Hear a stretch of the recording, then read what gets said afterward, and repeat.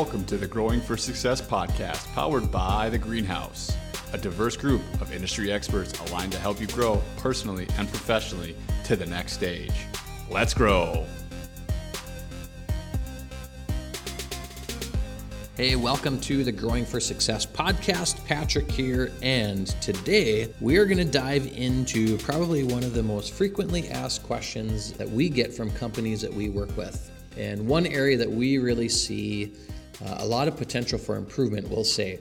So we're going to talk about questions that you should be asking in your employee review process. To kind of preface all of this, first of all, please know we are not an HR professional, all right? We can put you in touch with people that are HR professionals, but we don't claim to be. But I will say this, is these questions we have found to be extremely effective. We've had multiple companies take them, use them in their review process in some way, shape, or form, and they absolutely love them. We're going to hone in on four main questions. With this, please also know this is not a complete comprehensive list of questions that you should be asking in reviews, whether you're doing those monthly, quarterly, however often you do them. Just know that these are four questions that you should really be putting in the mix, okay, as part of kind of your overall process, however that looks, all right? First thing I'm going to say is before you dive into these questions with your employees, is make sure that you provide these questions at least a few days in advance to them. Reason why is we really want them to put some thought behind them. We want them to come to that review prepared with notes, thoughts behind their answers. So obviously, the amount of preparation that they can put into it, you're going to be more successful if they're allowed some time to do so, all right? So let's jump into them. Employee question number one is, do you love what you are doing? Now, if you've built the type of culture and transparency where communication is open, honest, we have vulnerability within your whole structure and framework within your business, you're going to get a really, really awesome answer out of this one. So, do you love what you are doing? Okay, what are we really trying to identify here? We're trying to figure out, based on the seat that they're in and the responsibilities that they have for it, do they really, really enjoy those responsibilities? If they say, I'm not quite sure, or, some of it, now that starts an awesome discussion. And it's going to kind of lead into some of our next questions here, but it's really going to create a great discussion around where do you not see, some items that, if you could get them off your plate or you could delegate them to someone else, what would those things be? So that really leads into question number two is, what would you like to be doing more or less of in your role?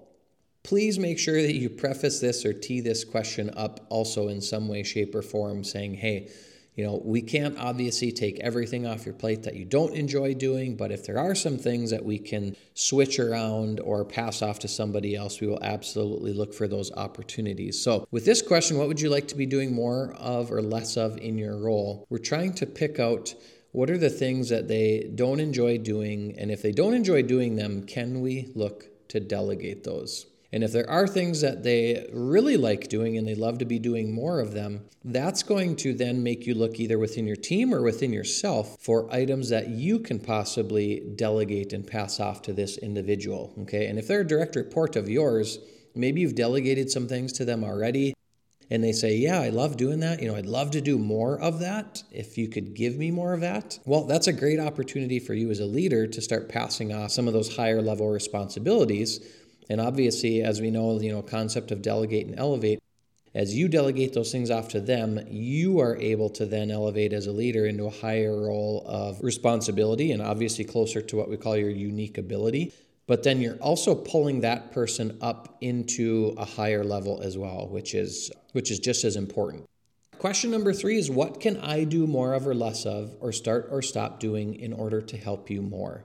Now, again, to get a real honest answer from this question, you obviously have to have a transparent culture where people are open and honest. But this is a really good self-awareness check for you as a leader when they provide you feedback around this question. So if they say, hey, it'd be great if you could do more of this, whether it's communication or maybe they're looking for you to pass something off to them more so. Or if they say, hey, you're doing this and it really hinders me, or it slows me down, or it's a distraction. That's really, really awesome feedback for you as a leader so that you can then make necessary adjustments in order to make sure that they are being more successful. Because again, if you are an effective leader, you're not trying to do everything. What you're doing is you're trying to lead the people, hopefully, that are doing the large majority of the work.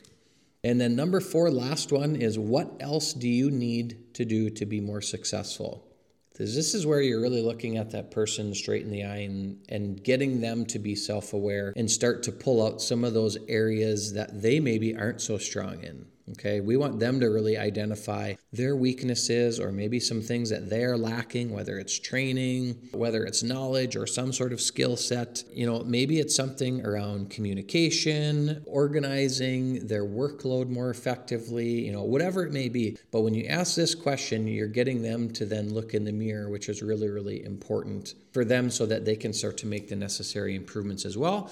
And then obviously you as a leader, you can chime in here too after you give them some time to think and respond to say, hey, I would agree, or here's, you can give them your feedback on what they've said, but then you can also add some input and feedback and say, here's also what I'm seeing. There's some things I think you could do to maybe be more successful or to work at a higher level as well. Okay, so let's cover back through those and we'll drop these in the show notes again. So number 1, do you love what you're doing? We really want to determine, are there some changes that we can make for them that are going to make them happier, more fulfilled, more balanced, and work at a higher level? Number 2, what would you like to be doing more or less of in your role? So this is really going to help you see if they're in that right seat and how we can tweak some things maybe. Number 3, what can I do more of or less of or start or stop doing in order to help you more? So this is where you're getting feedback from them for you as a leader as to how you can help them more. And then the last one, what else do you need to do to be more successful? And with that last one, there's a lot of psychological research behind when somebody personally identifies it and they say, I need to do this, and yes, I will do this. Yes, I will make those changes. The level of commitment actually skyrockets. So a big goal of that last one is to get them to say, I will do this or I won't do that, and agree to those things, because the level of commitment really goes through the roof when you do that. I really recommend you take these 4 questions, start blending them into your review process, however that looks, however you run it. But 4 really, really good, strong questions that aren't just, superficial. These are pretty deep.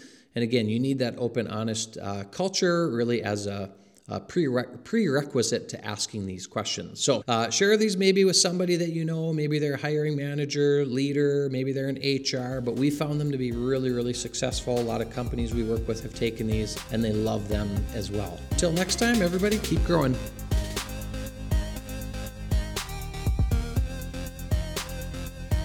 Thank you for listening to the Growing for Success podcast, powered by The Greenhouse. Connect with us at growingforsuccess.com and subscribe to the podcast with new episodes every week. Let's grow.